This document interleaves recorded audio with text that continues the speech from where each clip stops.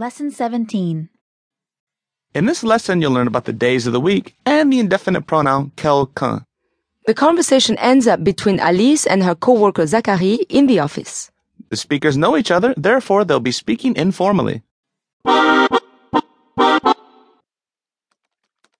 Oh, c'est lundi aujourd'hui.